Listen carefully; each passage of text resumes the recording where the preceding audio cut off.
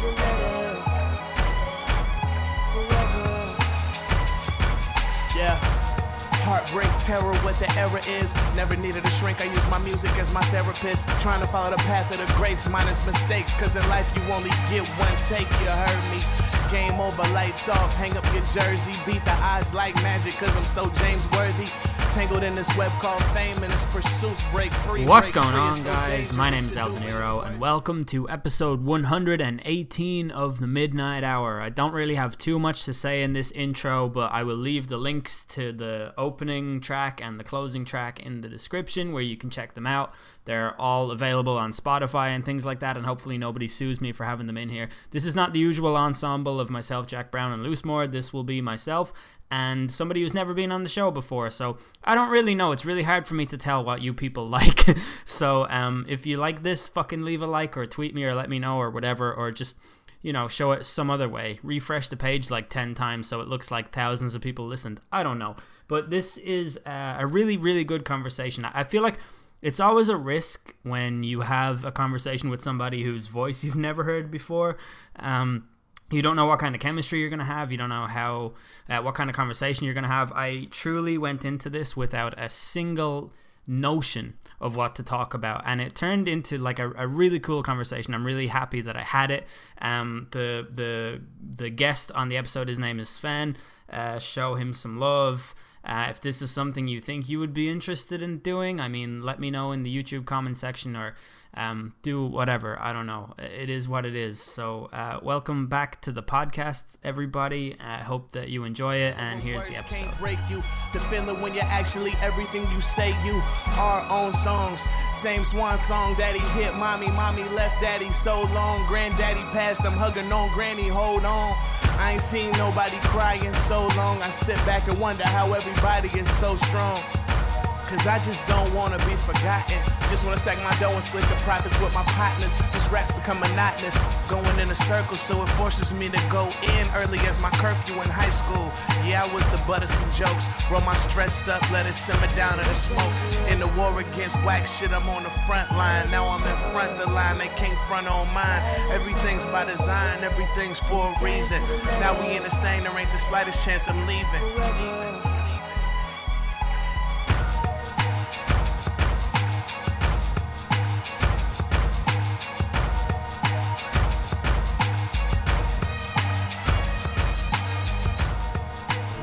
No power in the verse can stop me. I'm joined today by my biggest fan. No, just kidding. I'm joined today by a listener who, from my memory, like from what I have read on my Twitter mentions over the last few years, this guy seems to be quite a long time subscriber of mine. So I'm joined today by Sven. Welcome. Hello. Thank you for having me. No problem. Thanks for coming on. Yeah, this is the first time I've actually had like a listener on the podcast. I finally decided to let one of you weirdos on. Nah, I'm just kidding. To be honest, yes, I did prefer the title long-term fan. Oh yeah, really? Possibly fanboy. I don't know what to... I had this really surreal moment about 4 weeks ago.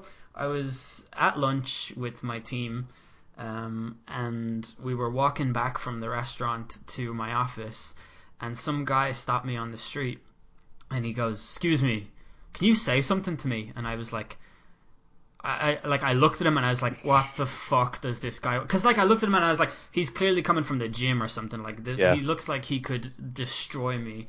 And I was like what? And he goes, "Are you El Dinero?" And I was like, "Yeah." And then he hugged me, and he was like, Jesus. Man, I'm like, I don't know, I actually can't remember what he said, because it was a really weird moment for me, because I went from thinking I was about to get my head kicked in by some drug addict to like being drowned in adoration by a listener or a fan. So great. Yeah, and then everyone from work was like, "What the fuck? Do you know that guy?" And I was like, "No, I don't even know him." So, but, do they know like about everything else you do on the side next to work? A couple of people, like, it's on my CV, so my my superiors know, and I mentioned it to... I work with a guy who I used to work with in a previous job, so I consider him to be a friend. and he knows about it. But now everyone knows because I had to be like, yeah, You no, had the celebrity moment. yeah, I'm famous on the internet, so. Well, like about a year ago, like 13 months ago, I was in London, and you weren't in London during March, were you? Around like the 21st? Of 2018? No, 18. No, I wasn't. Oh, okay, well, no, because I got off the tube and saw someone walk past me, turned around and went, it's him.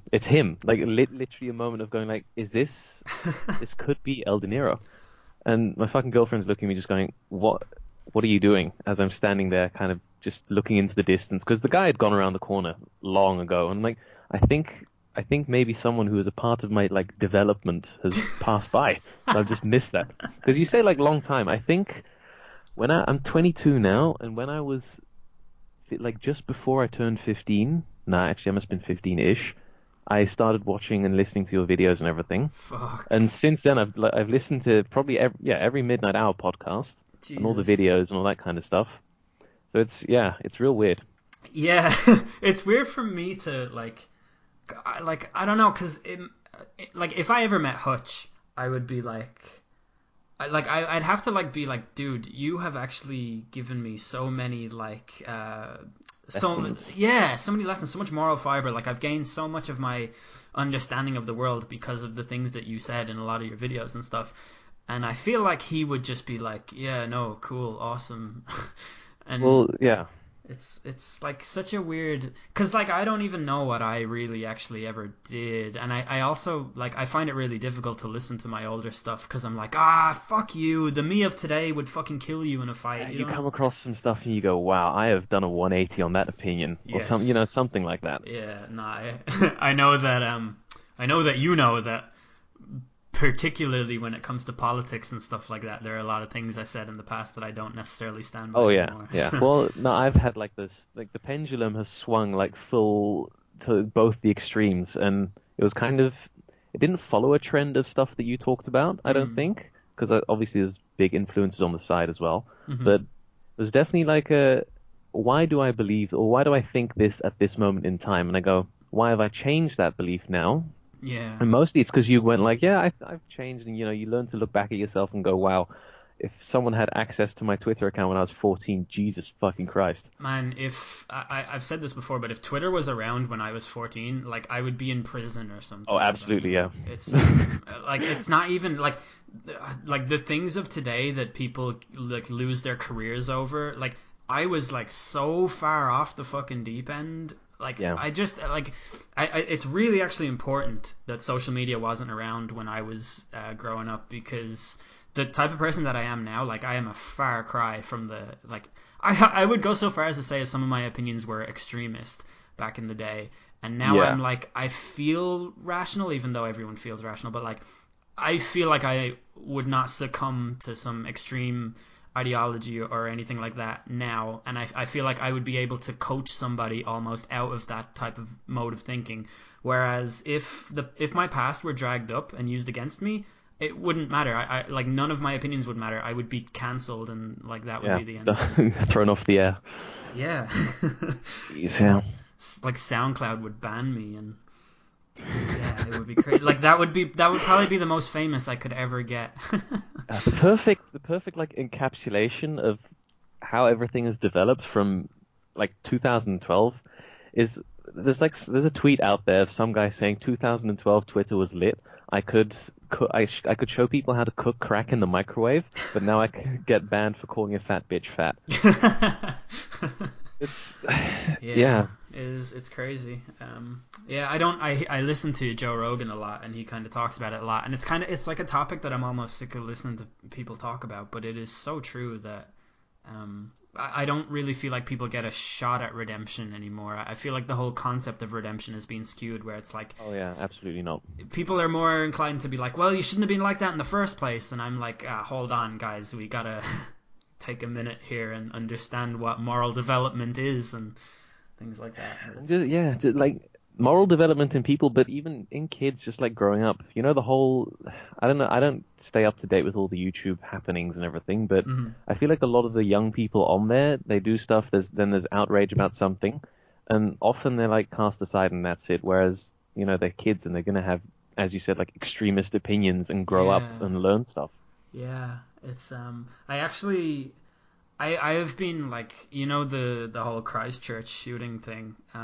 I found that to be insanely disturbing because the more I read into it, the more it seems like this guy committed this like horrible like it's one of the most disturbing like of these types of incidents, I think, because it seems like this guy was just trying to gain the affection of people on fucking 8chan. Yeah. I don't know what it is about that, but every time I think about it, it's so dark and so I don't know. It's just deeply disturbing, I guess, that someone can go to that lengths and not really catch themselves doing it or whatever. Well, that's the thing. It's like it's a little step at a time, every Yeah. single time. It starts with joking about just like, a dark meme or something, and in a year's time or 2 years' time, you can have someone who's completely flipped or gone off the deep end or whatever. Yeah, yeah. Do you It's think all that step. in your opinion, do you think that memes have that kind of ability to hook people towards an ideology?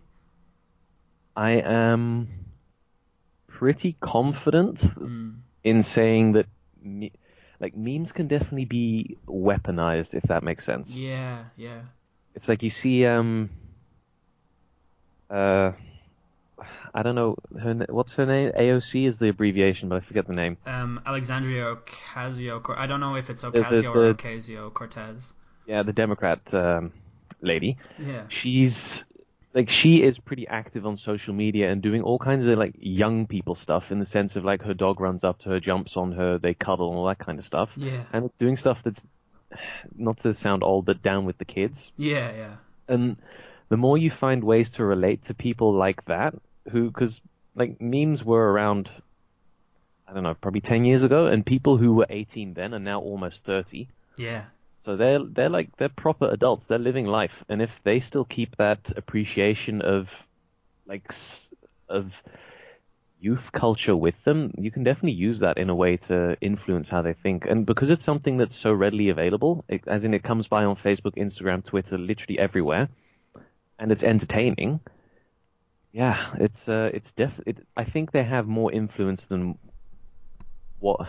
I was going to say than what people say, but that carries something else with it. Yeah. I don't know, but they definitely have some kind of power to them. Yeah, I think I don't really know what I fully think about it, but like from just a very basic understanding, if you think about tribes and in-groups and out-groups and stuff like that, I always go straight to football teams because that's where definitely, yeah. most of my experience is. So like there's a meme about like Steven Gerrard that he bottles everything, that he's never won titles, like all of that kind of thing. Exactly. Slipped it. Yeah, exactly. And I think people believe that because it's repeated so much and it's used in like it is ultimately a meme. And I think that like Man United fans or Everton fans or whoever it is, like the tribe that's going against Liverpool, I think that they're more likely to believe that Gerrard is not that good of a footballer, or that he comes with all of these things like bottling it at the last moment and all of that. Purely because the meme gets repeated enough. So I think if I can accept it on that level, I can accept it on almost any level. You know what I mean? Oh, definitely. At the risk of going like very in depth on just what I'm studying and everything, one of the things I'm studying is psychology, and I'm writing my thesis now about essentially persuasion, influence, and that kind of stuff. Oh, nice.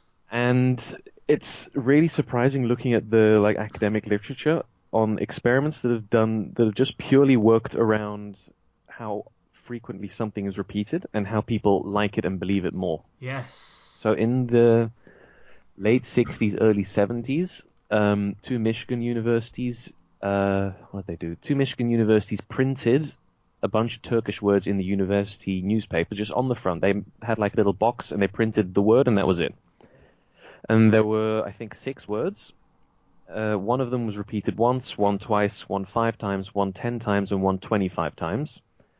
And it was just like printed on the front of the newspaper and left, they did that for the whole year.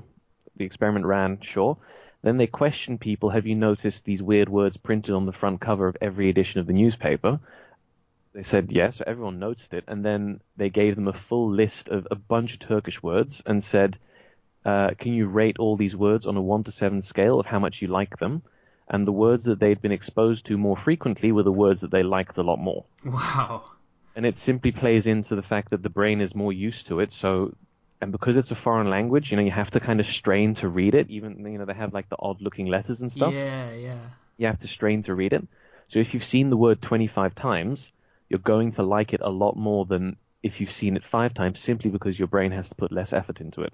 That's so funny because I don't know why, but my brain went here first. If I am looking at a list of horses at the Grand National or whatever, and like there's the favorite, the second favorite, the third favorite, and then like at fucking 150 to 1 there's some horse that's a Bruce Springsteen lyric, I'm like, yes, that's my boy, that horse is gonna win this thing. And it's like at no point do I even attempt to analyze it on a deeper scale than I have a sentimental connection, or not even, it doesn't even have to be sentimental, it's just I know this, so this, please, this is what, you feel more secure with it or something.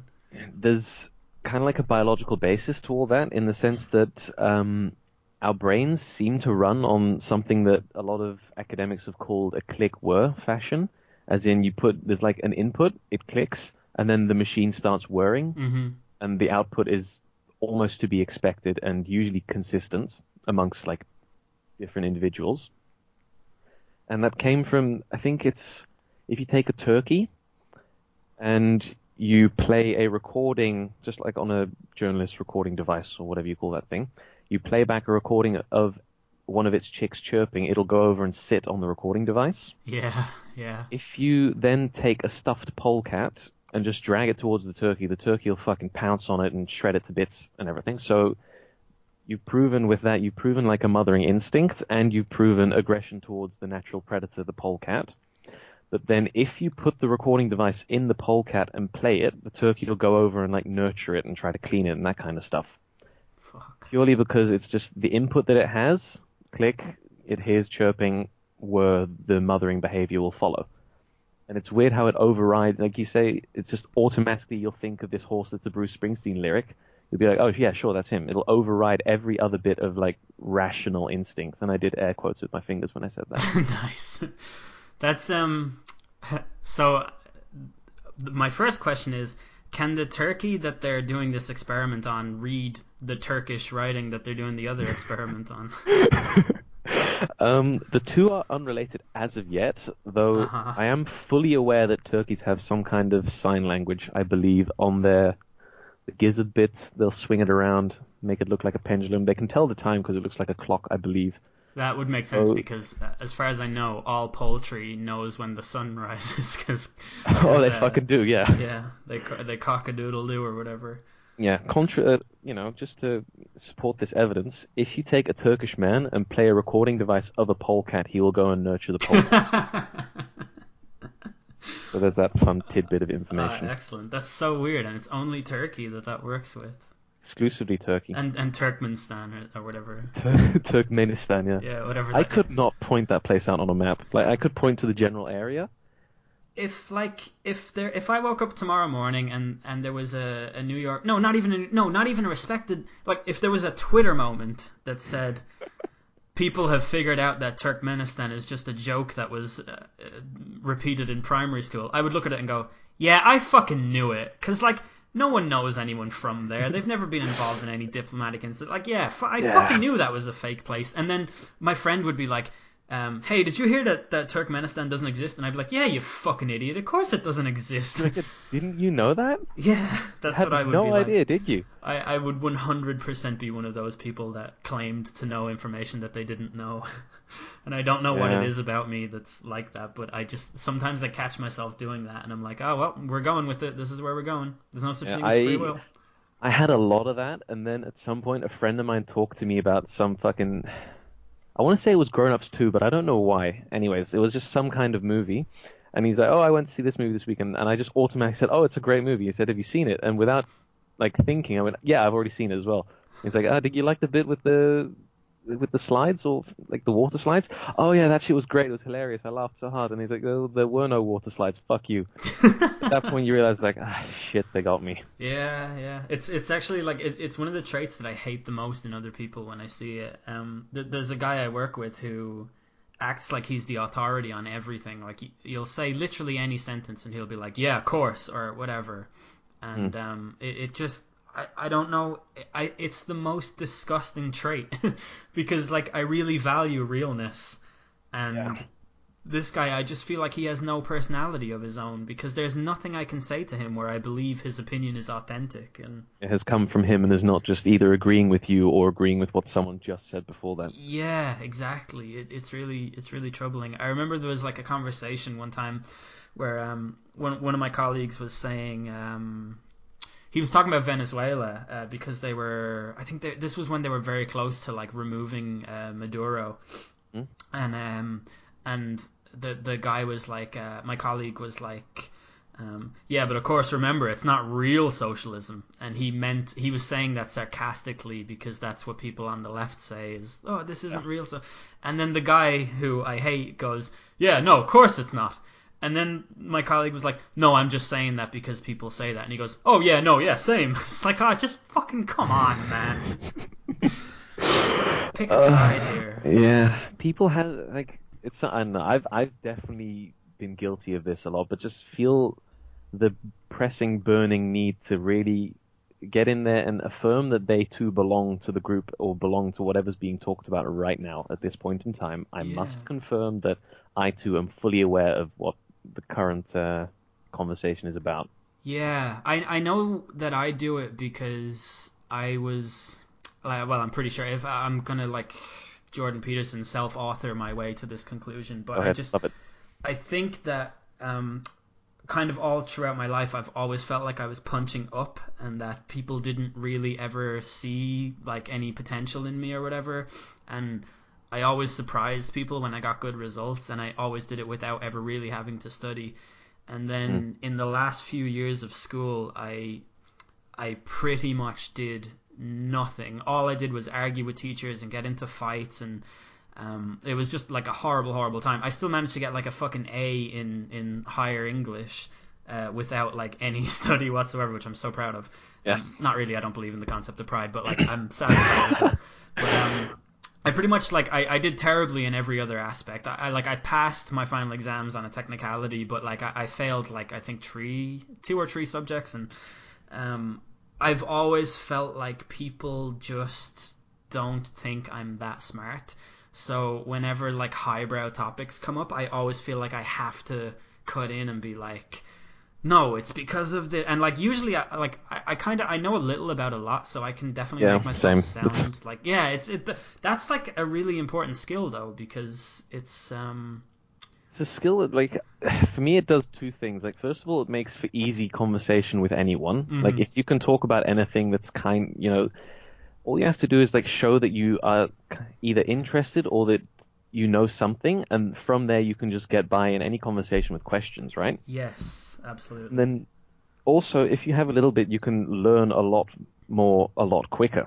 So you're talking, so like, I don't know anything about fucking finance, for example. Well, a little bit. See, yeah, I know a little bit about, say, finance, but then if I'm talking to a friend who's actually studying econometrics or something, then I can ask 1 or 2, or like I can start with, what do you think about this? Ask a question related to it, and then keep on asking questions about what he says. Yeah. And it's like a learning opportunity, and you're like, hey, this is socializing. Wow. Yeah, it's true. I consider myself a good conversationalist, and it's one of my favorite things about myself because I'm never ever nervous meeting new people.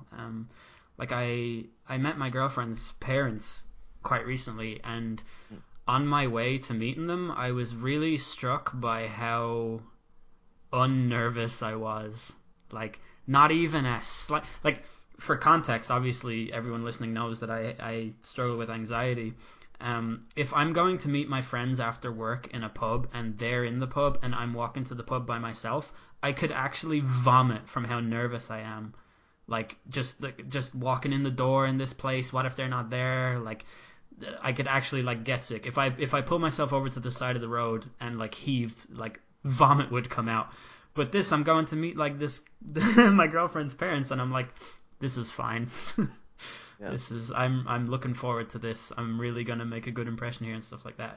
Jesus Christ, I can relate to. Well, not to the not being nervous to meet any of the parents, but heading to a gathering and being like, ugh, I'm not feeling this at all. Yeah, it's strange. Well, I didn't almost fail my high school finals on a technicality, but there was definitely like a lot of anxiety involved stuff that just like, because I lived 10 minutes away from school by bike, because it's Holland, you fucking bike everywhere. Yeah, absolutely. But these, like, we don't have, you have like, at the end of the year you have final exams that are nationwide, and then you have 3 blocks of school exams that make up half your final grade for everything. And in one of these blocks, I was just so anxious for all the exams and stuff. I had to be driven like 2 minutes to school, throwing up in the car and everything. Jeez. Whereas before that, I'd been academically perfect. Well, not perfect, but I was good in school and enjoyed everything I did. No reasons to think I would fail. I have a theory on this, and it's going to get too Jordan Peterson-y maybe for some people's liking, but it's definitely like the meaning attached to it. Okay, let's Like, hear it. Well, it's so you going to see friends in a pub and being like anxious about it or whatever. That's, I don't know how much value you'd attach to that interaction, but maybe it's just like after school or not after school, after work or whatever, gonna hop down, not in the mood, but gonna do it anyways. And so it doesn't hold that much intrinsic meaning. But you making a good impression on your girlfriend's parents and, you know, like hoping for their approval or whatever, that carries a lot more weight and meaning, which means that you'll feel like, you know, it's a challenge that you rise to, whereas going to a social event might not be. And the same thing for my school thing is like, there was no threat of me ever really failing, which meant that the meaning of trying to, you know, graduate high school and go on to university after that and, you know, start a new chapter in life, it didn't actually have that much meaning. But then, yeah, That's other things. very interesting. It's also hilarious that it's like, why are you so nervous? Because this doesn't mean anything to me. Yeah, like, it's like existential anxiety of, well, what am I have nothing to really work towards, or I have nothing higher to aspire to. I mean, the brain is like wired to do that. It's wired to achieve things, not to actually, not for the thing itself, but for the process of getting there. Man, that's like, I reckon if you told me that like 3 years ago, I would be fucking all over that, and I would be repeating it like to everybody. Me now, I still find it super interesting, and I wouldn't discount it. But I don't know that. I don't know. I actually need to maybe think about it. I think I've moved away from how much meaning I attach to things like that, because actually, mainly, to be honest with you, it's because when I did cognitive behavioral therapy, the main thing that process does is it attacks the symptoms, and you find that once it attacks the symptoms, they don't matter anymore, and you're able to fight against it.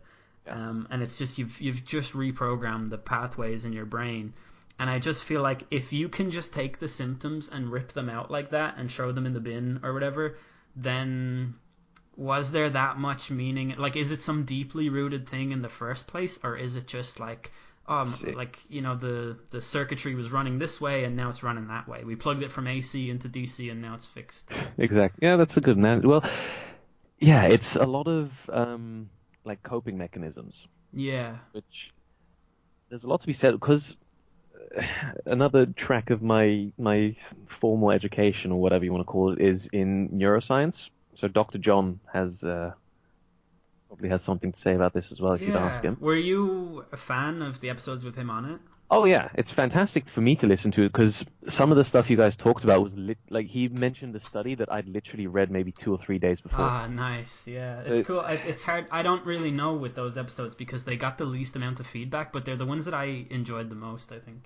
Because probably because it's like a world maybe alien to anything you know. Yeah. Because like the whole neuroscience, it's like the overlap of psychology and biology, and nobody really seems to get into it just for the neuroscience. They both seem to be they either seem to be psychologists who end up focusing on the brain more, or biologists who are like, well, I guess I just want to focus on this tiny bit of cells anyways. Yeah. So yeah, they have something called a top-down approach, which is the brain executes functions throughout the body, and like what you feel in the end is because it started in your thoughts or somewhere up in the brain. Yeah. But they also have a bottom-up approach, which is like if you feel that your heartbeat starts going faster, your brain will like register that and interpret it and go, wait, why is my heart beating? then like the overthinking starts. You go, oh, it might be because I'm anxious for this. Yeah. Therefore, I'm going to make myself more anxious. It's like if there's a tense, like, so say I have an exam and I have coffee right before the exam. The coffee will make my heart rate go up because it's got caffeine in it, Yeah. which will then make my body will register that maybe subconsciously and just go, oh shit, there's an exam coming up. The heart rate must be reacting to that. I feel a bit of a nervous symptom in the heart rate. Therefore, I'm going to just, set all the floodgates open and sweat and vomit and whatever. Yeah. Because fuck it, let's code red, Yeah. That is It's like a feedback loop. Yeah, that's one of the most interesting things that I've sort of, I guess, stumbled across over the last couple of years, and it's kind of one of the main reasons why I've moved away from Jordan Peterson's his, I guess, style of psychology, and I went more to I read Sam Harris's Free Will book. Very good read, yeah. Yeah, it's awesome, but it's everything that he says in it. Like, I don't find the whole debate about whether or not free will exists to be particularly interesting, because I know that most neuroscientists subscribe to, at the very least, free will determinism, which is that you're absolutely not in control of your thoughts and you're heavily influenced by everything around you. Yeah. That was the thing that I took away most, is like just the effect that coffee will have on you. What you on caffeine versus you not on caffeine, there's like a serious difference there. Exactly, yeah. And these are things that I never really noticed before. Like, I used to drink a lot of energy drinks, and I'd drink a Red Bull, and I'd be sitting there thinking, like, I am fucking, like, if I have to leave my bedroom right now, I am going to die of a heart attack because the anxiety of just walking outside of my room. They'll have to peel you off the door because there's no way. Yeah. Like, at no point did I ever think, like, maybe it's because of the fucking astronomical quantities of caffeine and taurine and sugar that's coursing through my body right now. Like, there's no way this could be illuminating, like, different parts of my brain and stuff like that. Yeah, it's crazy. It all spills over. That's the most interesting part for me, is like it spills over and has a scaling effect. So you having backstory, I used to weigh like 106 kilograms or something, and now I'm down to 71-ish over like a 2-year period. So you're like, what's that? Do you know what that is in pounds? Oh, pound, like 200 plus pounds easily. Wow. And then now down to what would probably be like 150. Shit. Wow. Like 220, probably 220. No, 232. I'm doing the math. Yeah, 232 down to 154. Jesus, nice job. Yeah, well, it's over 2 years, and one of the things I realized was just stop drinking exorbitant amounts of sugar. Yeah. I'd have Coca-Cola at some point, and then at 2 in the afternoon, be like, I am fucking so tired. Oh, maybe because I had half a liter of Coke with lunch, which spiked the blood sugar, and now I'm coming down off essentially a high. And then, so you just cut that out, and then you start to notice how you feel better. I'm doing, getting more work done. And then because I'm getting more work done, I have more free time to do fun things on the side. So you take up, it scales outwards.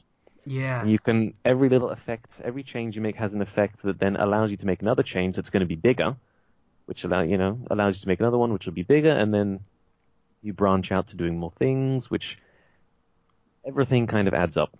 That's a very poor wording of the whole situation, but people probably understand what I mean. I definitely understand. And fucking, congratulations on losing that much weight. Oh, yeah, thanks. It was... Yeah, that's tough. I in July of 2018, I weighed 185 pounds. Nobody believes me, though, because I carry it so well, because I have such tall, well, no.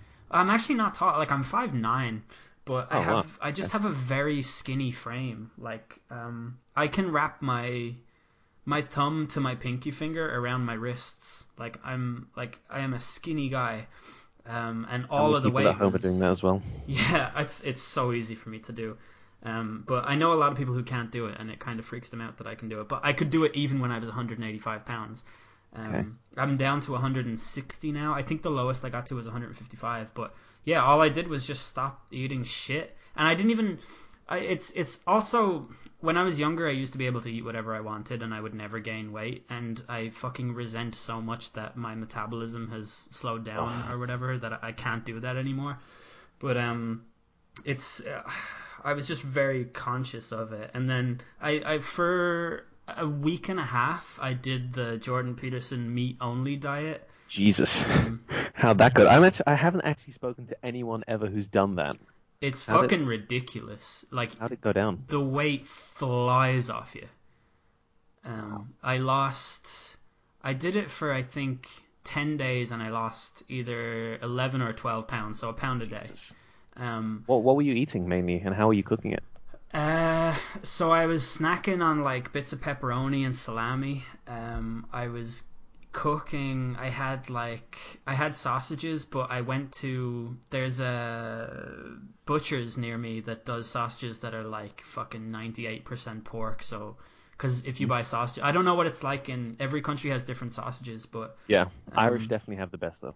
Yeah, that's what I'm told. Oh fuck, sure. No, my grandparents are both Irish, and nice. So I get that. Like, you know, I'm slip the sausage. I should not say slip the sausage. Fuck. I have enjoyed. There's no way of saying this properly. I know what you mean. When you're in, yeah, I know what you mean. But yeah, they have carbs in them, and no one really knows what's exactly in them. But you can get, if you go to a butcher's, you'll get like ones that are all pork. So I was doing that. I was eating lots of bacon, having like different types of burgers and beef steaks and like all different steaks and stuff. Just fats and protein, essentially. No. Yeah, literally just fat and protein. Eating the fat on everything as well, because you have to. Oh yeah. It becomes your energy source. But it's crazy. Like, I don't think it's good for you at all, because you would want to see the plates that I was putting into the dishwasher after this. They were like covered in grease, and I was like, if that looks like that, like imagine what my fucking insides look like. And yeah, but I think most of the weight that went off me was water weight and just, you know, like little cheat things that you can get off you like really quickly if you want to drop weight really quickly.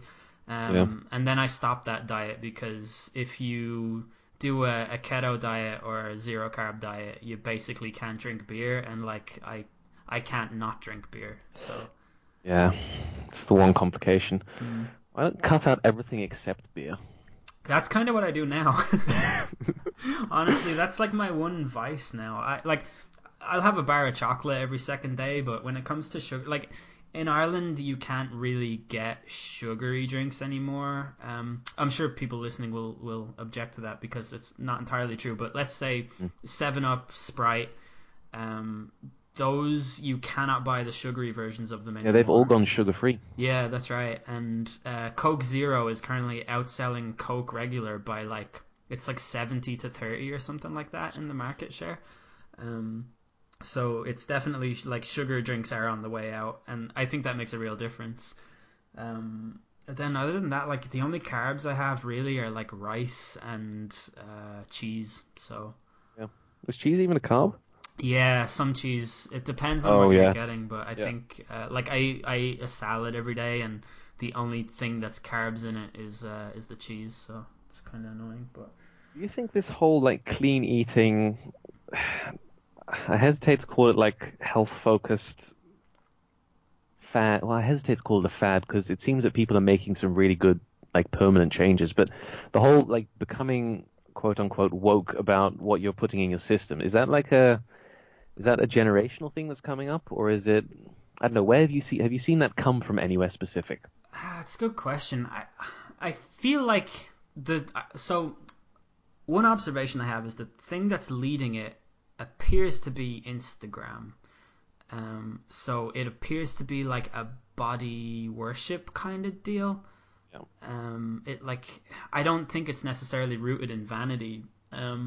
But the number of people I know who are personal trainers now is insane. Yeah, that's skyrocketing. Yeah.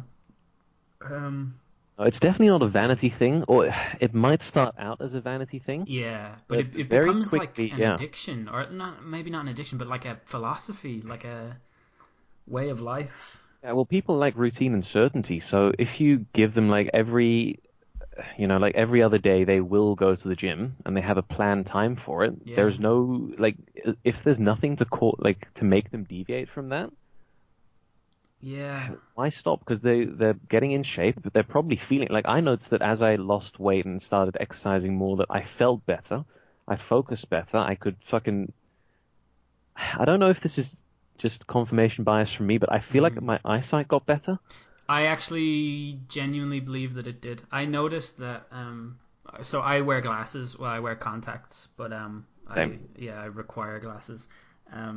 My ability to see without my contacts in is heavily dependent on what I've eaten that day, and I've noticed it, but I haven't been able to pinpoint exactly what it is that I can eat that makes my vision better. But my couch downstairs, I can see the TV. If I'm watching football, if I've eaten like heartily that day and not had any shit, when I look at the scoreboard, I can see it. I can tell what time it is in the game. If I'm hungry, I cannot see the fucking thing. It's blurry. Yeah. Interesting. Yeah. It's down to focus. Like, being hungry has a huge effect on human decision making and behavior and everything. Yeah. Like, if you go to a doctor at 9 a.m. versus going at 4 p.m., the odds of him making a mistake in diagnosis or any kind of treatment procedure are astronomically higher. Yeah. If you give parole officers, Yes, I love this one. oh, you know this one? Yeah. Give it to the listeners. If you give parole officers cases to review right before lunch, they'll deny most of them. And then if you give a different group or the same group the same cases, different names maybe, if you give them cases after lunch, they'll take more time to review them and pass a lot more of them. Yeah. So just simple things like hunger, they cause massive swings in behavior. And it makes sense because historically humans do a lot of stuff over food. Like charity dinners, there's a reason they give people dinner and then ask them for huge donations, because once they're happy and satiated and not hungry and possibly slightly inebriated, they're gonna donate a lot more. Who do you think figured that out? I think it's 100%. I don't know, some guy named Joseph in 8000 AD, 8000 BC. Like, it's such an ancient concept. Yeah. Offering food when you turn up to a tribe. If you turn up, my cousin went on this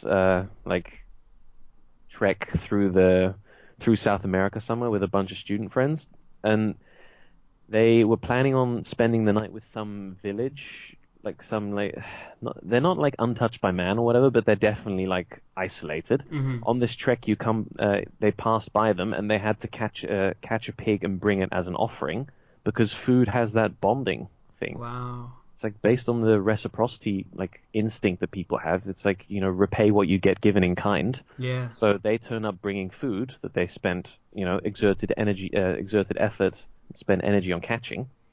Therefore, the people will, give them shelter for a night, and then it's like, it's the rule of hospitality also. Like, a lot of ancient Greek stories have that. You don't kill someone who comes to your house and brings you an offer.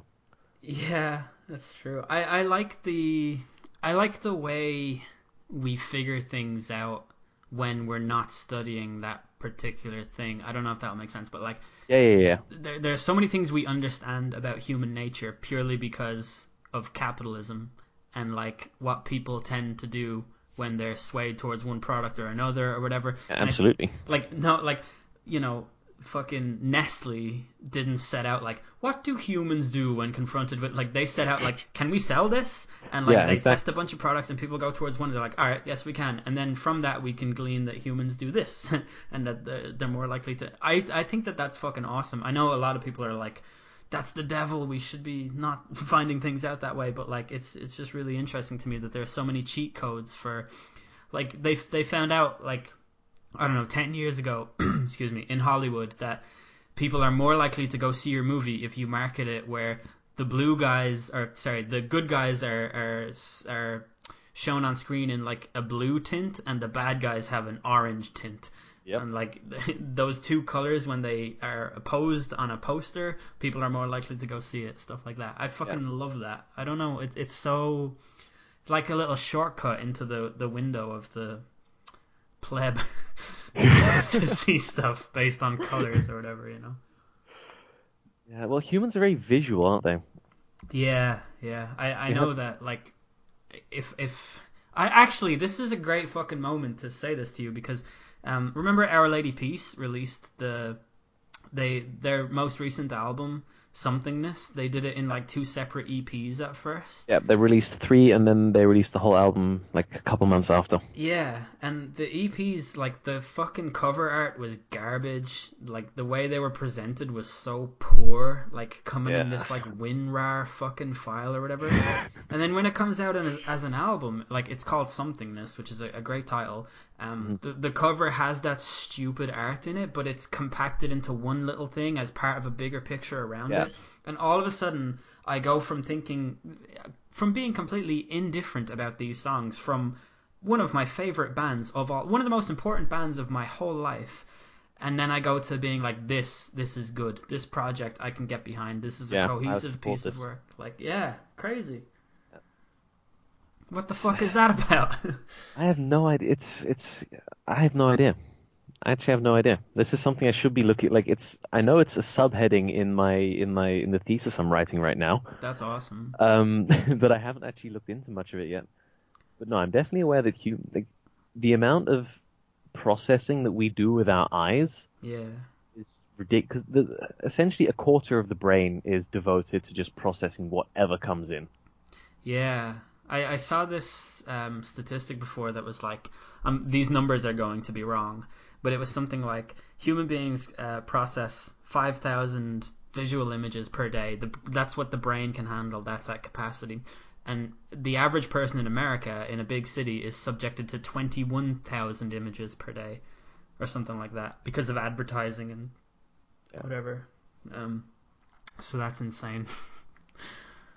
Just speaking of Our Lady Peace, though, that is truly maybe one of truly no, that is definitely like top three things that you've put me onto over the past like 8 years that have just had a fucking whirlwind of an effect on my life. It's so awesome to me how many people say that to me, because like I truly believe that just in terms of quality they are one of the best bands like ever.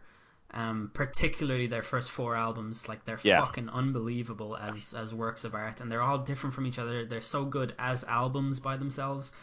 Like it's kind of, apart from the voice, you wouldn't really believe that they're all the same band making these four amazing albums. Jesus. And the amount of people who say that, but like they're not famous outside of Canada at all. Like Absolutely not, no. the only gigs they play outside of Canada are in the American states that hug Canada, like Michigan and like Yeah. the very, very top of New York next to Niagara Falls around there. So like I really wish that Our Lady Peace knew what I've done for them. How much have you like made for them in albums? I wonder. Because the thing is, I being like a edgy teen would just download all my music before Spotify became a thing, and even Yeah. now I just have like an iTunes. I still use iTunes and have like I think half a terabyte of just all kinds of music and stuff that I keep. It's usually like I like one song and then I download the whole album and the album turns out to be okay, but it's specifically for that one song. Yeah. But I buy the albums for a couple of bands. One is Codaline. Bought everything they've done purely Nice. because, again, you put me onto them. I went to see them live as well, like 4 years ago, maybe. Nice. And Our Lady Peace, the other one that I always buy. And Linkin Park, I've bought a couple of theirs Yeah. again because, yeah, they're just yeah, you kind of put your money where well, it's not it's because it's iTunes. You need to have a credit card, which 16-year-old Sven did not have a credit card. Yeah, yeah. But yeah, geez, I remember being just probably 15, 16, and then you talked about Spiritual Machines. Yes. Listening to the album, thinking like, it's okay. I'm not quite into it. Then every week, Friday night, when you post the Midnight Hour, I'd come back and listen to the album after listening to the podcast, and just slowly kind of warm up to it until at some point I just had certain songs on repeat, That's hours sick. on end. Yeah, that's so fucking cool.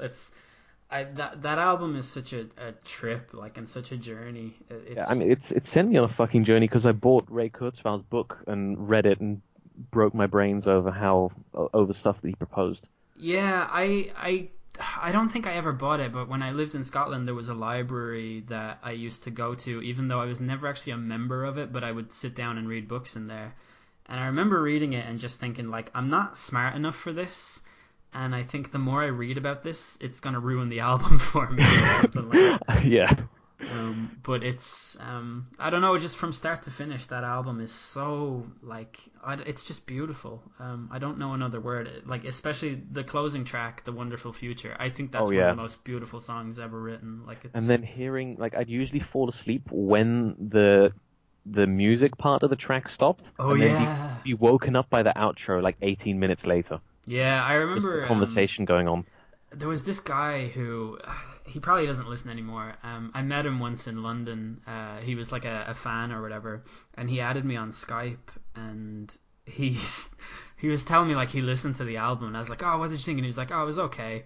And he was like, that hidden track at the end is fucking weird. Why would they do that? And I was like, like it was the 90s, like lots of bands had hidden tracks like that. And he was like, but it doesn't make any sense. Why is there all of this like blank space in the meantime? And I was like, it's just like a stylistic choice that they did, because on the CD you could hide stuff at the back. It's like an Easter egg, and he just wasn't getting this at all. The whole concept of a hidden track, and I'm there like dragging out my fucking CD collection, like, look at this, Deftones, Around the Fur, track 10. There's 2 hidden tracks at the end and stuff like that. And he was just like, yeah, but why is it at the end? And I was like, you know what, this conversation's over.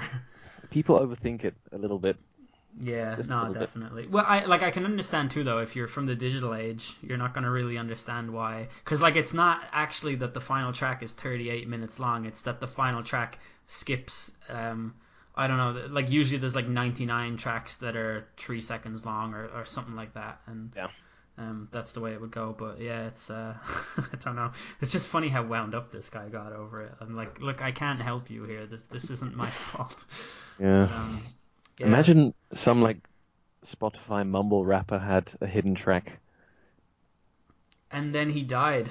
And then it got revealed like 12 years later. Just hear someone coming in and shooting him. Yeah.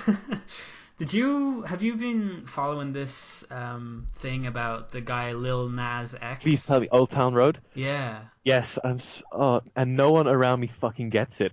No one. What?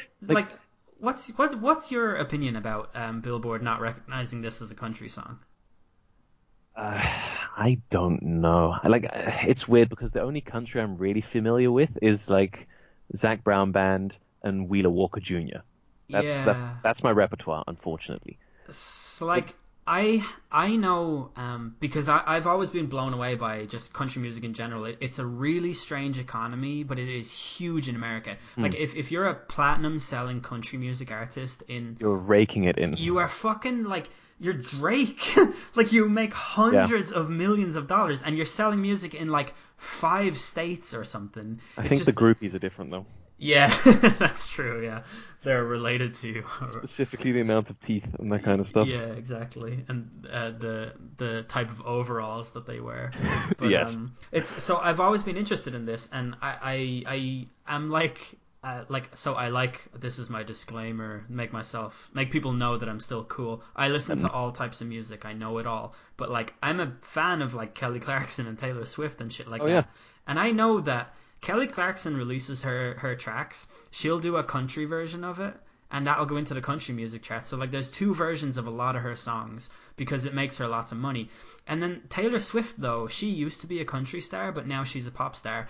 However, her pop music still goes into the country charts, and she doesn't alter it in any way. So like, if you're having fucking Taylor Swift trouble in as a country song and the Billboard doesn't reject that, you can fuck off rejecting what I consider to be an actual country song. Like, fair enough, right? It's rap, it's over a 9 Inch Nails beat or whatever, but he's fucking talking about wearing Wrangler, fucking riding horses and having a cowboy hat on. Like, this is country music. His accent is country music. Like, the sentiment is country music. Like, get the fuck out of here not allowing that in. You're like, oh, we don't want our music to evolve.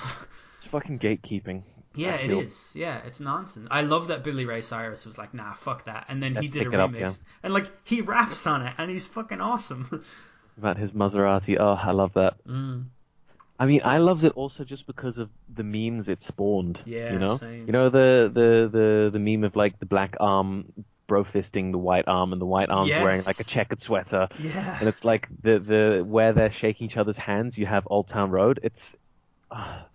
It will solve all race relations, I believe. I know. I love stuff like that when there's crossover like that and it's like respectful and like I love them over and over again. Nelly and Tim McGraw back in the day. I was like, this is good. This is a nice combination of two different genres. This is good. We need more of this. But Yeah. I also like new metal, so what are you gonna do? Yeah, there's no fighting that. No, it's simply the best music ever, and that's the way that it is. So tell me this. I actually wanted to ask. You told me that you're traveling as of Wednesday, which is tomorrow. Yes. Where are you headed? I'm headed to Curacao, which is in the Dutch Antilles. Ah, nice. Am I right in saying it's not called that anymore? The Dutch Antilles? It's now called something else, or? I gotta be like, I have no idea what it's. I live in Holland. I have a Dutch passport, but I honestly do not know. Okay. I only know this because it used to be, it used Netherlands to be Antilles. no, it used to be a high risk country, and now it's not because it's something else because something else owns it or something like that. From finance because I work in finance, so. Oh yeah, no, they are independent. They became independent recently, or 2012 or something. Ah, okay. They were given independence from the Dutch government because there's Aruba, Bonaire, and Curacao they're the ABC islands, and they used to fall under Dutch jurisdiction or fall under Dutch rule essentially. And now I think the Dutch government kind of gives they finance some stuff they do, but beyond that I think they're independent. But no, they're I don't know, like they're because I was there. Let me think, March 13th to 27th as well. Oh, backstory to this whole thing is my girlfriend left mid-February to go there to do research for her master's, and obviously because I'm a bitch, I can't be away from her for longer than 4 weeks. So Wow, you're going so to a gay. yeah, I know. My girlfriend makes me extremely gay. Painful, honestly. All the face marks actually don't help. But yeah. So when visited then, and just being there for 2 weeks, you feel so my mum's British, my dad's Dutch, so I have both passports. That's why I sound more or less British, but can go into fluent Dutch. I was gonna comment on that, and then I was like, I bet you're probably sick of people telling you that.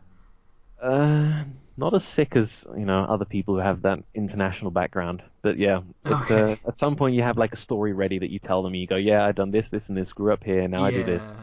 Peace. Ask me a real question. Yeah. So I went to visit, and I did everything in English there, just because if you went into Dutch, the people at like restaurants or at the beach or whatever would just treat you like shit. Whereas if I did everything in a hoity-toity British accent, there was no real tension. No. So there's definitely something going on there. Yeah, so as an Irish person, I find the opposite to be true. When I go to particularly mainland Europe, when they find out that I'm not British, they love me. Oh yeah, they love the Irish. It's insane. But it's also because the Irish are kind of spread through I think every big city in the Netherlands at least has a pub just called the Irish Pub. Yeah, I have a few friends who live over there, and they have not even attempted to learn Dutch. You really don't need to be honest. Yeah, but I don't know, like one of my friends lives in Maastricht. Oh Jesus, that's far away. Yeah, and it's like small or whatever, but like you better believe there's an Irish pub there. Yeah. I recently went to sorry, this is kind of unrelated, but also kind of related. Okay. I recently stayed in Queens, in this place called Woodside, and it is basically Ireland. Like, I go anywhere in America and I talk. Actually, the way that I talk when I record, this is not my actual voice, how I sound in the world. This is my recording voice where I feel the need to enunciate everything that I say. My actual voice is like, it's more like a Dublin accent. And in Woodside, I just spoke in my actual voice the entire time.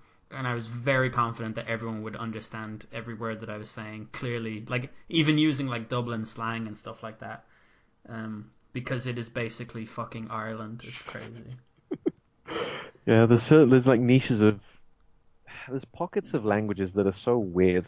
Like even within a tiny country like Holland, if you go all the way up north to a place called Friesland, they speak Fries. I don't even know what the English translate or the English name would be for that language, but it's like if I'm from like the Hague area, And if someone from Friesland would come over to me and say something in their like dialect or language, as they would have you believe, I would have no idea. No Listen, fucking clue. Ireland is like that too. There's a guy in my office from this place in Ireland called Cork, and every time he talks, I haven't a fucking clue what he's saying. It sounds like he's singing, first of all, and it's the most bizarre fucking accent. Like, I'm not even being facetious when I say I don't know what he's saying. I actually don't know what he's saying. Interesting. And like you're even from the same country. Yeah. That weirds me out. Yeah. Now, I've been around Ireland a couple times just for like family visits and whatever, and never really had a problem understanding people. But it's I found maybe down to grandparents having a slight Irish accent as well, so the ear kind of tunes into it, you know. Yeah, that's true. Sometimes, you speak to people from the north of England. I was in York a long time ago, but recent enough to remember. Yeah. And just understanding what they said, fucking no idea sometimes. Yeah, because they don't. There's this tweet that me and one of my friends just laugh at incessantly because it's so funny and it's so typical. Like, when you're Irish and you go abroad on a summer holiday to any, like Mallorca or wherever you go, there's always English people. Like, the Irish people always hang out with the other Irish people or the other Celtic people, and there's always English people that come in and they're so loud and everybody hates them and they don't know what they're doing. But the tweet is something like, hate when you're on holiday and all the Irish people or whatever are hanging out with each other, and then this fucking lad from Leeds comes in with his foghorn accent and says something like, "Oh, it were right hot on beach, had to sit in shade." And it's just, that is so what they are like. It's just, there's no decorum about them or whatever. It's absolutely just, not. Absolutely. Yeah. Brits that leave the island, it's awful to me. Like, I know. summer holidays so my family, like, they enjoy heading down to, like South France or whatever, just getting a house, chilling for a couple of weeks, whatever. They usually go to an area that has pockets of like heavy British tourism and heavy Dutch tourism. And Dutch tourists are real fucking annoying in the sense that they always wear orange button-up shirts and blue trousers in like 35-degree weather. Jesus. And will like be out in the village at 8 a.m, wondering why the shops aren't open or whatever. Oh God. Southern France in the summer. And the British, on the other hand, are just loud and obnoxious, and for some reason always try to talk to you. Which, I'm on holiday, leave me alone. Yeah. I want to read my book at this cafe, and that's it. So depending on what pocket of the area we're in, we switch between Dutch and English as a family, always avoiding the language of the people around us. That's nice. That's a good tactic. Every now and then, because my mother's Dutch is, we'll say fluent, but it doesn't sound fluent, I'll like speak to her in English, and then fucking Brits will turn their head and go, "Oh, we can have some banter. Let's have a chat. Yeah. Let's have a chat." And she's too nice to turn that down, so 45 minutes later we're waiting. Yeah. But yeah, sometimes you want to avoid all the language problems, and just meeting people abroad kind of sucks sometimes. But yeah. Yeah, it's not like, I hope that my English listeners aren't like, hey, what the fuck? Like, it's not, I don't hate the English or anything like that. It's just that there's a certain type of English person that you run into abroad, and I tend to not like hanging around with them because they tend to be louder and rowdier. In a kind of like weird way. I don't really understand it. I think, I don't know, if Brexit has taught me anything, it's that nation doesn't really have a collective psyche of any kind, so it's... They're pretty divided, yeah, or bipolar, something about that. I see these tweets sometimes where people are like, oh, it would be the most British thing ever if we just called Brexit off and made some tea for our neighbours. And I'm like, you know that Twitter account that's like Very British Problems? Have you ever seen that one? Yeah. And it just posts like traits of introversion. These are not British things at all. No, not at all. I'm like, the rest of the world thinks of you guys as warmongers that come over and slaughter people and try and impose your own rule because of some weird tyrannical greatness that you think you have. Like, the rest of the world doesn't look at Britain and go like, oh, they're so British, look at them, they're so shy and reserved. Like, yeah. The rest of the world is like, fuck these guys. We celebrate fucking independence from these people every week. Like, it's so strange to me that has entered their psyche as a thing. But it's because the entire nation's mentality for the best part of 500 years was essentially something that went as follows. They'd turn up somewhere, they'd say, you, and you, fuck off, we're having tiffin. Yeah. And from that point onwards, they were somehow subjected to rule. Yeah. And then, yeah, I think the Americans are doing the same thing, but just more insidious. Yeah. Because they'll rock up somewhere where they can like mine for oil or chocolate or whatever they want. Yes. And somehow people will start talking about, we should really get rid of the American big dog. Because they come together and talk about this stuff, the Americans just build a Starbucks around them. By which point they're just too distracted, and it continues. Yeah, I know. America is it is quite a country, man. I tell you, like, I've been there I've been there 3 times now, which is weird because 6 months ago I hadn't been there at all. And wow, track record. I know, yeah. I've learned some things about America that I don't know what it is. It's such a strange place to me.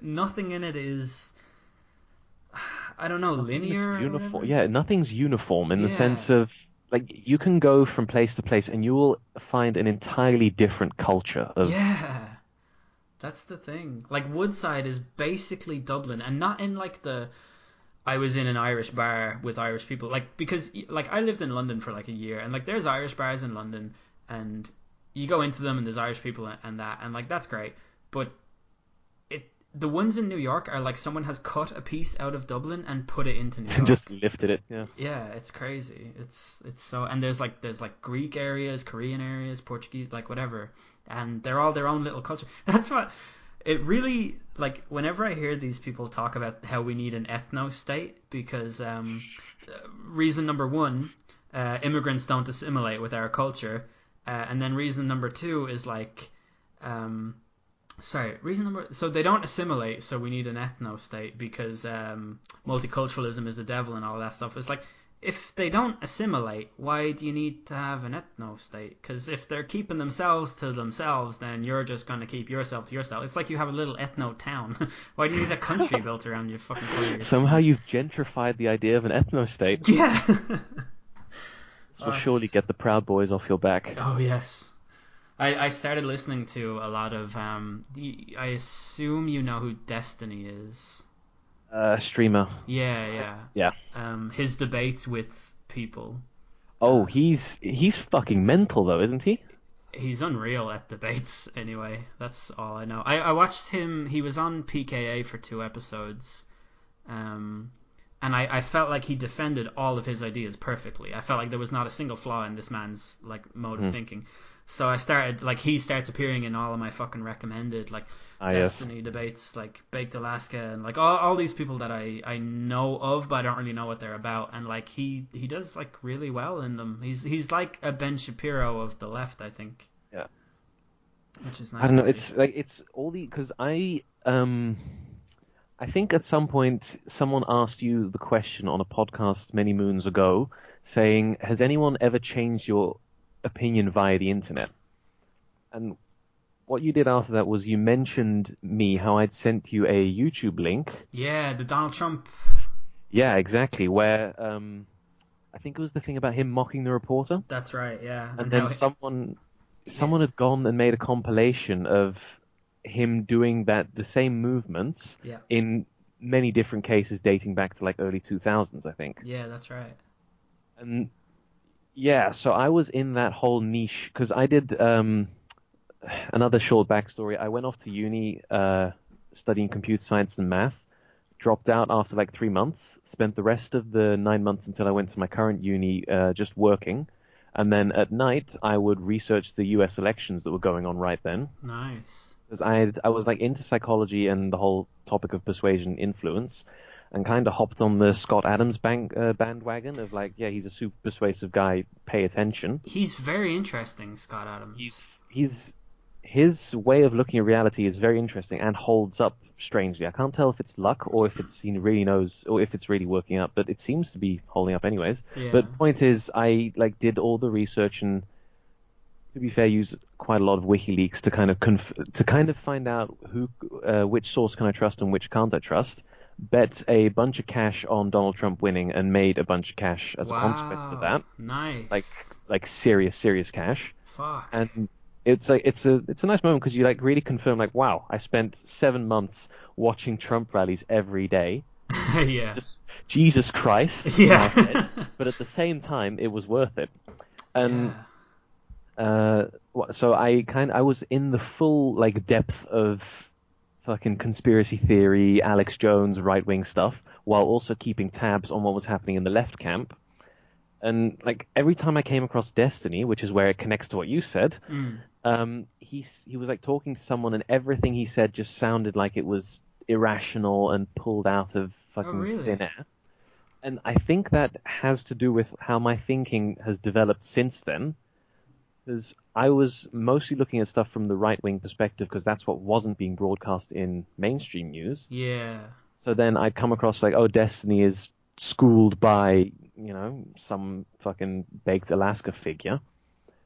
And yeah, you kind of realize how once I stopped like not being active, but reading stuff and researching that area of the internet, I kind of came back to normalcy and stopped watching or listening to any kind of news ever. And then you kind of get more of a rational look on things. Yeah, I completely agree with that. I feel that now more than ever, I feel like I know what I think and I'm ready to defend what I think. Whereas before, I feel like I would definitely be a feels over reals kind of guy. Yeah. I'd just be like, well, this feels this way, so it must be true. And I am very confident in my perception of things, but I don't think I would be able to successfully defend a lot of the things that I thought. And like for a while, I was like subscribed to fucking like Dave Rubin and watching his show every fucking day. I would come home from work and watch some Dave Rubin video, and I'd be like, yeah, this is the. And he knows what's up.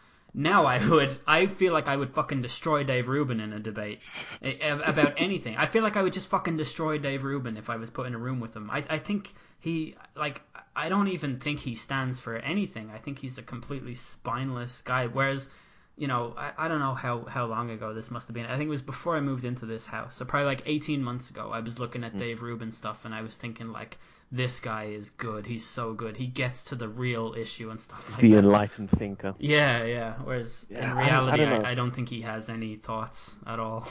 That's the thing. Like a lot of the things I see from him, if it's just a podcast or like I think he was on Joe Rogan quite a while ago, but you know, recently enough for me to remember. Yeah. And he talked about regulations, and his whole worldview got picked apart by Joe Rogan, whose like dad worked in construction or something, and it just seems so like. This is your entire philosophy and ethos on what you think the world should be. And then when that was done, like Joe Rogan was like, what about construction workers and this and that? And then now Dave Rubin reverts back to like, oh, well, that's not my actual opinion. I was just talking about ideas. Like, shut the fuck up, man. Fucking commit to something for once in your fucking life. Problem is he doesn't really have to put his money where his mouth is. I know. That's the problem. That regulation debate was so... because I think he said let the free market decide who has the best safety in when they're building stuff. Yeah. Now the problem is the free market's pretty good at deciding some things, but when it's about like life and death things, you don't want to leave it to market mechanisms. I don't think. Yeah, no, like you can't. I don't think you can. I don't think anybody can successfully argue that government regulation is just not needed. Because it'll regulate itself by... Like, that's fucking stupid to me. Yeah. Like, I don't... Like, there are so many... Like, construction is one, but there are so many other areas where that will fall apart immediately. Yeah. Like, it goes for health. Something like healthcare is also a good example, because you want to make it completely private in the sense of, well, you know, to the point that people can't afford it, therefore drop dead by the thousands, or... The other side of that debate seems to only be, well, all the rich people have to pay for all the poor people who apparently are all almost dead. Yeah. There's no mid-ground of doing something like what we have here in the Netherlands, which is like up to €300, I think, if it's a big procedure, you pay yourself and the rest the government covers because they have mandated insurance that still works on an investment basis. So, you know, you pay a small premium that the government reimburses you for. They invest that stuff as if they were a stockbroker and, you know, do it safely and make money and pay for people who need healthcare that way. Yeah. That, like, my friend who lives in the Netherlands, he tells me about that all the time, and he's like, it's brilliant, but sometimes you pay too much or whatever. And Yeah, for stupid things, you'll pay a little bit too much sometimes. Like if you need antibiotics, not all of them are covered, or if you need like stomach protectors because the antibiotic is aggressive, you need to pay for the stomach protectors. But it's like, well, it's €12, which that's fine, really, isn't it? it should be fine. It's just kind of pissed me off that everything has to be one extreme versus the other extreme, and that's it. There's no one who seems to slow down and say, why don't we take the best parts of both and just meet in the middle, which is supposed to be what discussion does, but half the people won't talk to the other half. That is the number one problem of our age, is that people just won't talk to each other anymore. Because you see that being resolved? Kinda. I see some things that give me hope. And I don't think that Andrew Yang has any chance whatever, like, of becoming the Democratic nominee for president. I highly doubt it as well. Yeah, like it's not going to happen. But I'm encouraged by the way he's approaching it, and it seems as though he has significant support, at least online, from both sides of the extreme. Like, there are people on the far right who really like him, and there are people on the far left who really like him. For anyone who doesn't know, I guess we're kind of talking about like if you're living in Newcastle and your hobby is football, you're probably not going to know who Andrew Yang is. But and punching horses. Yeah, of course, that goes with the territory. But he's like an entrepreneur who is running for president, and you can catch him, like, just Google Andrew Yang. You'll see he has so many interviews and stuff. He was on Joe Rogan as well, right? He was on Joe Rogan. He was on Sam Harris. He was on Ben Shapiro's show as well. But like the way that he seems to have united both sides, like, that gives me hope. I think that eventually, like, everything is ultimately like a pendulum, and we will definitely move away from this type of nonsense. Like, I see that the Democrats are not entirely going in, like, doubling down on their bullshit, because that guy whose name I can't pronounce is like a fairly popular, and he seems rational and normal and not like an insane person. I actually have no idea who you're talking about. It's like Buttigieg or Buttigieg or something like that. He's gay. That's one thing I know about him. He was in the military. He's a mayor. I don't know. Well, I think that you would I think you would see an interview with him and be like, that is a sane human being. Which is rare at this point in time. Yeah, pretty much it is, yeah. But, I don't know. I see it being resolved just by virtue of the fact that it has to be resolved.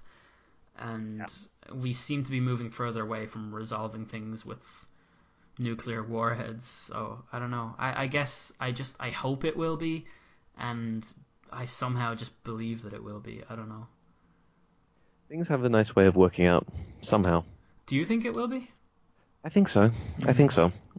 Because from what I've seen, a lot of, like, the younger generation is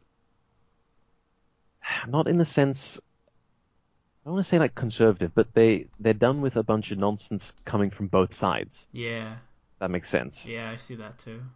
Like, I don't know, for some reason, like, my sister just comes in as an example, and she's 16. I mean, in my head, she's like 8, but she's 16, and, like, she doesn't really know much about, she never really talks about politics, but whenever something comes on the news as she's walking by or whatever, and my dad's watching, whatever, she'll kind of just be like, oh, interesting. They should just talk it out instead of shouting at each other via different television screens. Yeah. Because they'll have a Democrat on, for example, they'll say something in an interview, and then they'll get the Republican to respond in a different interview, as in so-and-so said this. Yeah. So real dialogue actually happens. But then again, the problem is that the media has to put together short segments, so dialogue is a rare commodity. I mean, it's been talked about at length how the problem is just people don't really sit down and have long conversations to really get into the nuances of their beliefs. Yeah. It's more just, I have to state the harsh fact now, and we'll work out the rest later. It's very interesting to me when I see stuff like Andrew Yang does some CNN interview or whatever, and it's like 8 minutes, and there's like 2 people interviewing him, and then like you listen to him on Joe Rogan where he talks for like 2.5 hours, And like you learn so much more. It's got so many more viewers. Like, why does CNN matter? I'm really thinking, why does any large TV news network, why do they still exist? Yeah, it's crazy. And yeah, I actually genuinely think that they do have a huge sway with the voters. Oh, yeah. Like, Yes, they have an enormous sway, Yeah. which is may be a problem in the sense of because they're not presenting such a big piece or they're not presenting someone credibly in terms of their views like Joe Rogan would because he has them on for a long time. Yeah. It just becomes impossible to figure out what's going on, so you just follow, like, if they have, we talk about how images have such a power to sway, like, if you show them in a good light, like, just even with, like, good makeup on, so the light hits them properly. And that's part of their plan. That's what they do. That's the process. That already probably gives them a couple extra votes. I think the long-form conversation thing is really interesting because there's this guy called Stefan Molyneux. Yeah. So I fucking hate this guy, and I've always hated him. What is the world's leading philosophy? Shut the fuck up. I see his fucking head and I hate it. The way he moves his profile, mouth. though. He what? He has it in his Twitter profile, leading philosopher. Man, he's not a philosopher at all. Like, he's a fucking hack is what he is. Like, how smug he is. He's, like, so smug, and he has nothing to be smug about. I don't fucking understand it. He can't even go bald with grace, this guy. Fucking hair growing out the side. Like, what the fuck are you doing? Shave that off. But he, I've always hated him, and I've never really known why. He says fucking downright insane things, but he tosses it up in a word salad where it's like, his sentence might simply be something like, the reason why your dad is an asshole is not because he's an asshole, it's because your mother had sex with him. Like, that's what he's saying ultimately, but he'll dress it up in a sentence like, yeah, well, it's because the maternal instinct aspect of your upbringing was correlated specifically with this like, you know what I mean? Like, that's the way that he talks, and it's like, fuck you, man. But I listened to him on Joe Rogan, and Joe Rogan just brought all of his ideas, like, in front of him and was like, explain this, what do you mean by this? Look at this, why did you say this? And by the end of it, I was like, wow, he's just been, like, deconstructed as all of his power, like, seems to be gone right now because he can't defend any of the stuff that he said without. It's weird because you maybe not understand, but it's a better way to see where he's coming from, and then at the exact same time you see, like, oh, but everything he's talking about would never work. Like, I think he said, like, so how do you identify yourself politically? I think he said, like, I am by definition an anarchist. Yes. Sense that I want everything broken down and start anew, and then he just goes, okay, so how would that work out? Well, you'd have, like, a bunch of people who like to live together, and one would be pretty good at making bread, so he'd take care of the bread for everyone. Yeah. And someone else would be, he'd be a bigger guy, so he could make sure that everyone behaves and protect people who need it and all that kind of stuff. He goes, so you want bakers and policemen, okay, and how do you make sure they give each other, that everyone gets their fair share? And he goes, like, well, because we'll have other people who take care of some... And then he trails off into, like, essentially describing society as it currently is, without using the word money. He's like Dave Rubin on steroids. Like, he doesn't, like, I saw him. He did this mock debate with. Feel free to ask me why I fucking consume content exclusively of the people that I hate. But he did this mock debate with Lauren Southern to, like, I don't know what I think he was maybe preparing. Who is she? Laura. She's blonde Trump girl, right? That's right. Yeah, she used to write for Rebel Media. Oh yeah, Rebel Media. Yeah. I've blocked all these people from memory just after those 7 months of excruciating. Yeah, nice. I am on that path. I just have some stuff that I need to, because every time I talk about politics, this isn't politics, this is shit that no one cares about, but it's also the most important issue of our time according to my YouTube recommendations, so I can't not fall into it.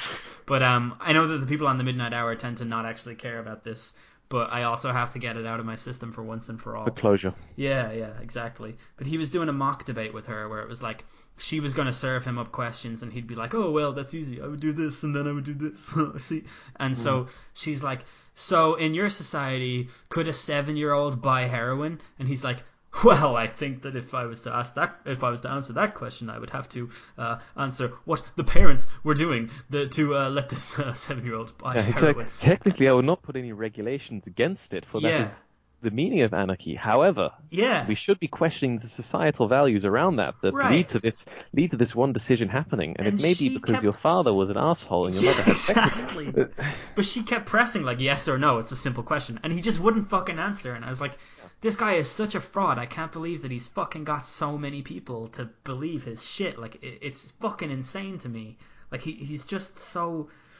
Oh, I don't know. He's disgusting. I fucking hate the man. He looks like a fucking snake or something like Oh that. yeah, But he looks like the is it called the cue ball in billiards and snooker, the white one?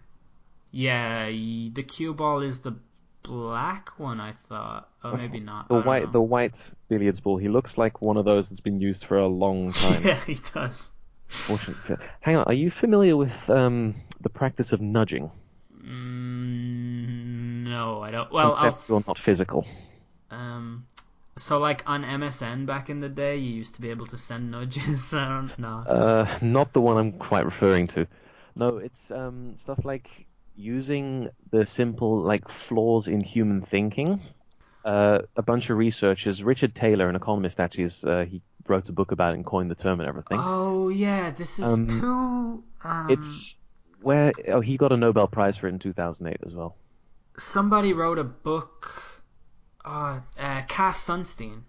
Yeah, Sunstein about- and Taylor wrote it together. Nudge. Okay, right. Yes, yeah. So this is nudging is, as I understand it, it's where you think someone should believe a certain thing, so you just gently nudge them towards that belief instead of trying to spell out an argument and convince them. Yes, You just make yes. it seem true so that they believe it. Yeah. And the important part is that you don't remove the possibility of doing the exact opposite of that belief.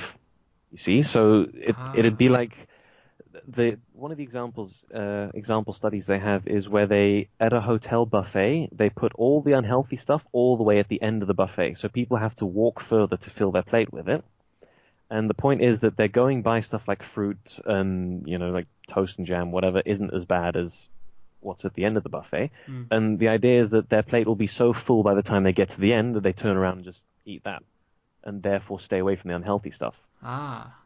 It's like small changes in like setup that could potentially alter their behavior for the better in the end without removing the alternative. So another example is the urinals at Schiphol Airport, which is the airport in Amsterdam. They all have little flies on the side in the urinal, and it's because I've seen that.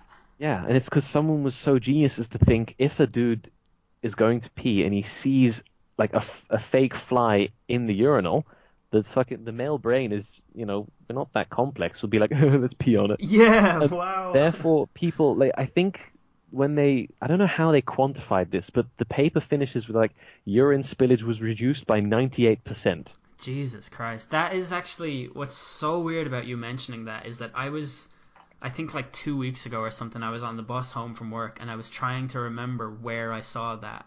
And I couldn't remember that it was a fly, but I knew that there was something in the urinal that I was pissing on.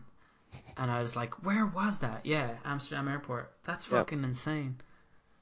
That's like the little nudge. So I guess if you want to live according to Mr. Molyneux's anarchy thing, you'd have to the 7-year-old should have the opportunity to buy heroin, but there should be a nudge mechanism in place that makes them not want to. See, he's not even clever enough to say that, though. Yeah, which, I mean, I think a lot of people who are in politics, they intuitively have a good understanding of human nature, I think, in the sense that they know how to persuade people, they know how to present themselves confidently and properly. Yeah. And I think he may be missing that kind of understanding of how, not necessarily an understanding of how the human mind works, but like just social experience and seeing stuff like, yeah, people want to reciprocate, but if it comes at a cost to them, they won't. So if someone's doing a hard job, he won't. Like, so say you have a bread baker in his theoretical village, he's not going to want to give away his bread for free. It's that simple. He's going to have to get something in return for it, which is why the whole, I'll do this for the whole village doesn't really work. And you need a couple of regulations that kind of are measurements by which we can interact with each other.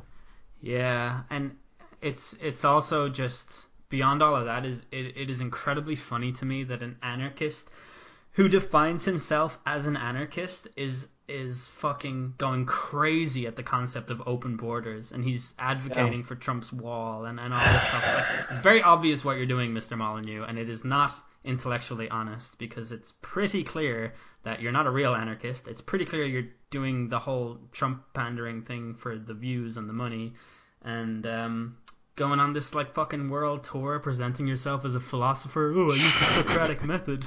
Shut your man, I fucking hate that guy. He's just, sometimes you just hate someone like just by looking at them, like, oh yeah, their face pulls something out of you. Yeah. It's crazy. like sometimes someone's face it'll set me off, just to the point that if I remember walking into my very first class at this uni I'm about to leave, and just seeing this girl and just going like, oh, this is bad news. Real bad news. Yeah. I hate myself for judging her like that, but then it turned out that she was so fucking annoying that it confirmed. So I just let my intuitive judgments run free, which is an awful thing to do, but at the same time I was right. So yeah, I know. I have so many stories that are like very, very like that. I definitely judge people instantly, but I also am such a good judge of character that I don't really mind that I do it. I'm like, yeah. Yeah. I mean, I'll leave them the room to positively surprise me, but yeah, first interaction usually starts off with me being like, okay, prove yourself. Yeah, yeah, same. Yeah, it's interesting. I should probably get going, but I was gonna ask if you had any questions for me. Like, I don't know if that's a vain thing to ask or whatever, but I know that you used to always ask when I had like Q&As and stuff.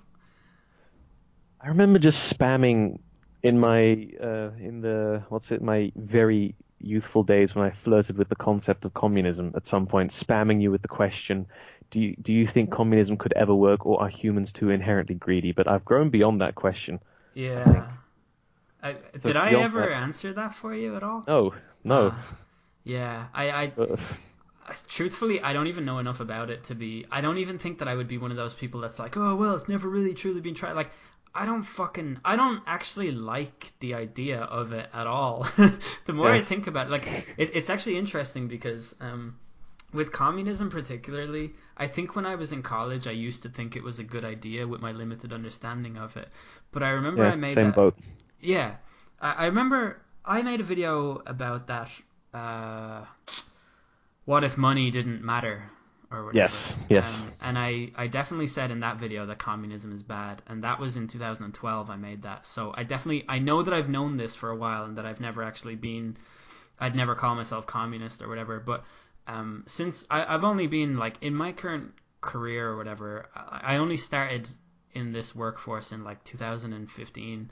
And I've worked my way up so far so quickly, and like I earn so much more money than I did before or when I was doing YouTube, and I'm sort of like, the government's not fucking coming to take this from me. I fucking worked really hard for this. Yeah. Get the fuck out of here with that. I don't fucking want any, like, I don't know, it's kind of selfish on one level, but it's also like I fucking work so much harder than so many other people, and my salary is reflected as so like, I'm not fucking sharing that with people. Well, I share it with people that I love because I love them, you know.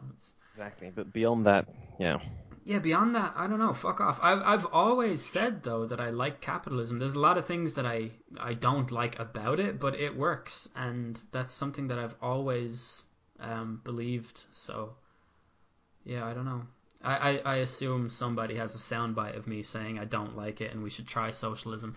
You're about to be taken down. I can qualify it and say that I think some areas of capitalism should be socialized. Like, I think prison systems should be socialized. I think healthcare should be socialized. I definitely like Scandinavia. I like the look of the socialist capitalism or capitalistic socialism or whatever the fuck it is.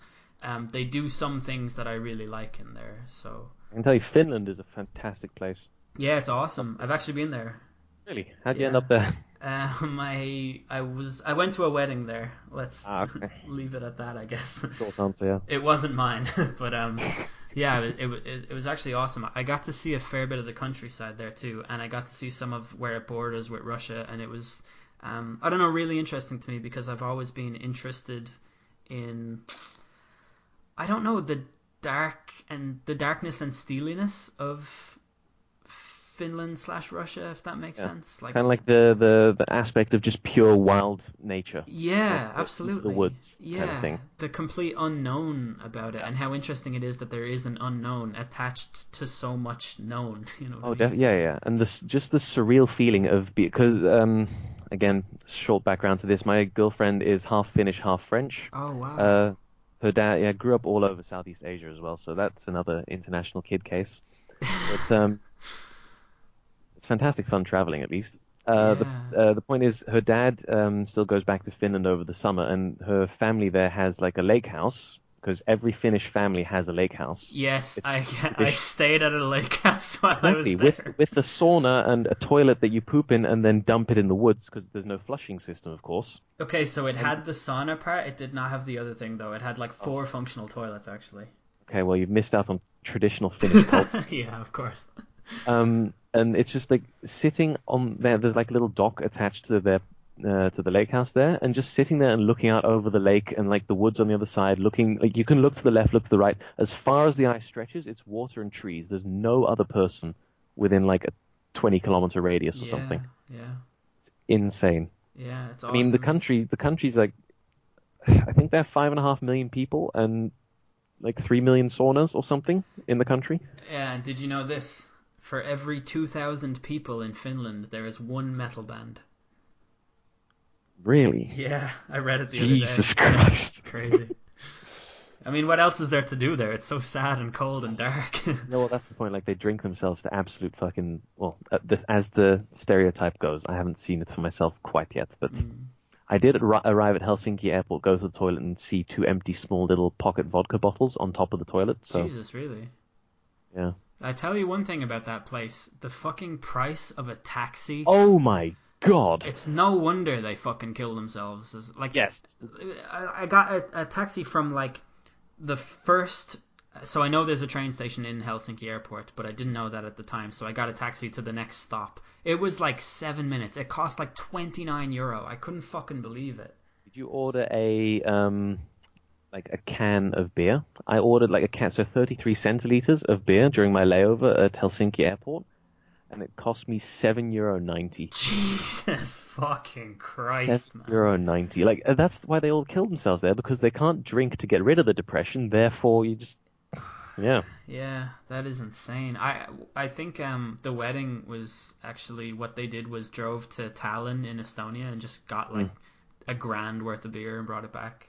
Yeah, that's a smart move. Yeah. Finland is great, but very, very expensive. Yes. Yes. Absolutely. Dublin is not unexpensive itself, to be honest. No, and I'm moving to London in August, so... Oh, really? That's also going to be expensive and stupid and make me want to hurt myself in many ways, but it's getting in there while everyone else is getting out of there. It's a good strategy. Exactly, yeah. It's for the education, Are you going to university there? Yeah. Wow. Which uni? University College London. Oh, I've gone into the business psychology program there. Jeez. Man, that's fucking awesome. I have no idea how. I think you have some idea how. Well, no, the point, like, I think it may just be part of growing up, because applying to get into the uni I'm in now, I graduated high school with average-ish grades. And so I should have not really gotten in, but I interview pretty well. I think you've talked about this a lot as well, how you can hold yourself in conversation. Yeah. And that helps in interviews, so... I definitely think that you would interview very well. I interview well and I write well, so in a motivation letter I come across pretty good. This is academically... I mean, yeah, as long as I find it interesting, good, but... Yeah, that's growing up. You kind of question, how the fuck did I get here? Oh man, there's so much to be said for being able to hold a conversation. Like, if this was an interview, I would fucking hire you like 5 times over, just because you're able to talk about so many things. Like, it's actually... It's weird for me because so many people have asked, can they talk to me in a call before, like listeners and whatever, and I'm not entirely comfortable with the idea because you don't know what you're getting into, yeah, and it's kind of, I'm uncomfortable taking compliments. I had a talk with myself like don't fucking fanboy. Just be cool. Be cool.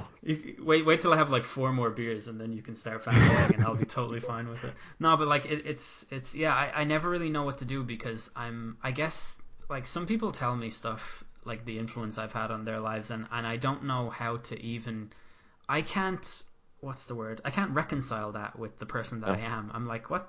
Hold on, I did what?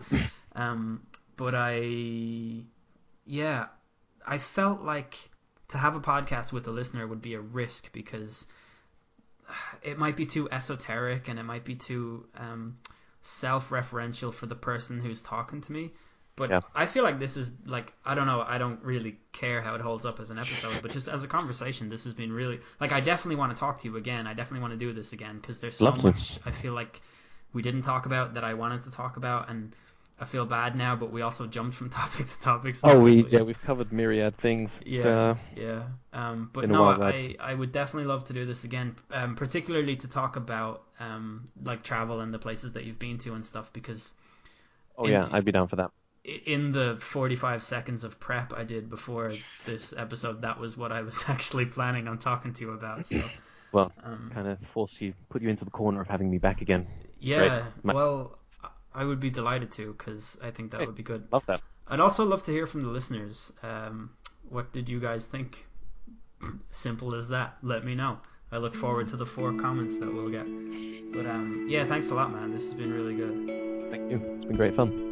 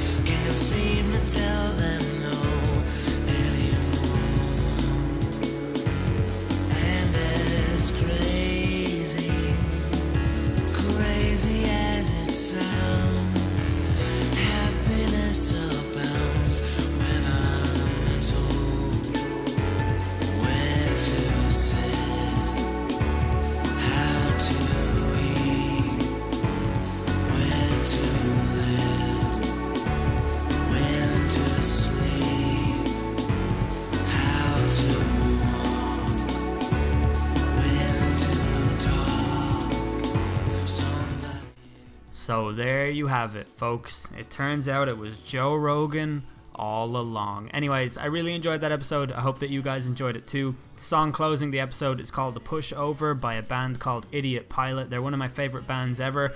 They had 2 albums and then they disbanded in 2010. They've just released their 3rd ever album. It's called Blue Bloods. Check it out on Spotify. I asked them for permission to use this song and they didn't reply, so I took that to be a yes. I really hope that I don't get sued for it, and I hope that you guys go and listen to the album. And you know, if it's not your thing or whatever, I'd encourage you to go back and listen to their album Wolves, because that is really, really cool. I'm still getting into Blue Bloods. There's a lot of tracks on it that I do like, and they also have this standalone track called The Tale of a Jet Black Swan, which I may have used on the podcast before, and they're just cool. So whatever, if you don't like it, you know, fucking you do you. That's important too. So there you go. I don't know when I'll be back. Hopefully soon. Who knows? I really miss this though. So I don't know. Let me know that you're out there. Peace.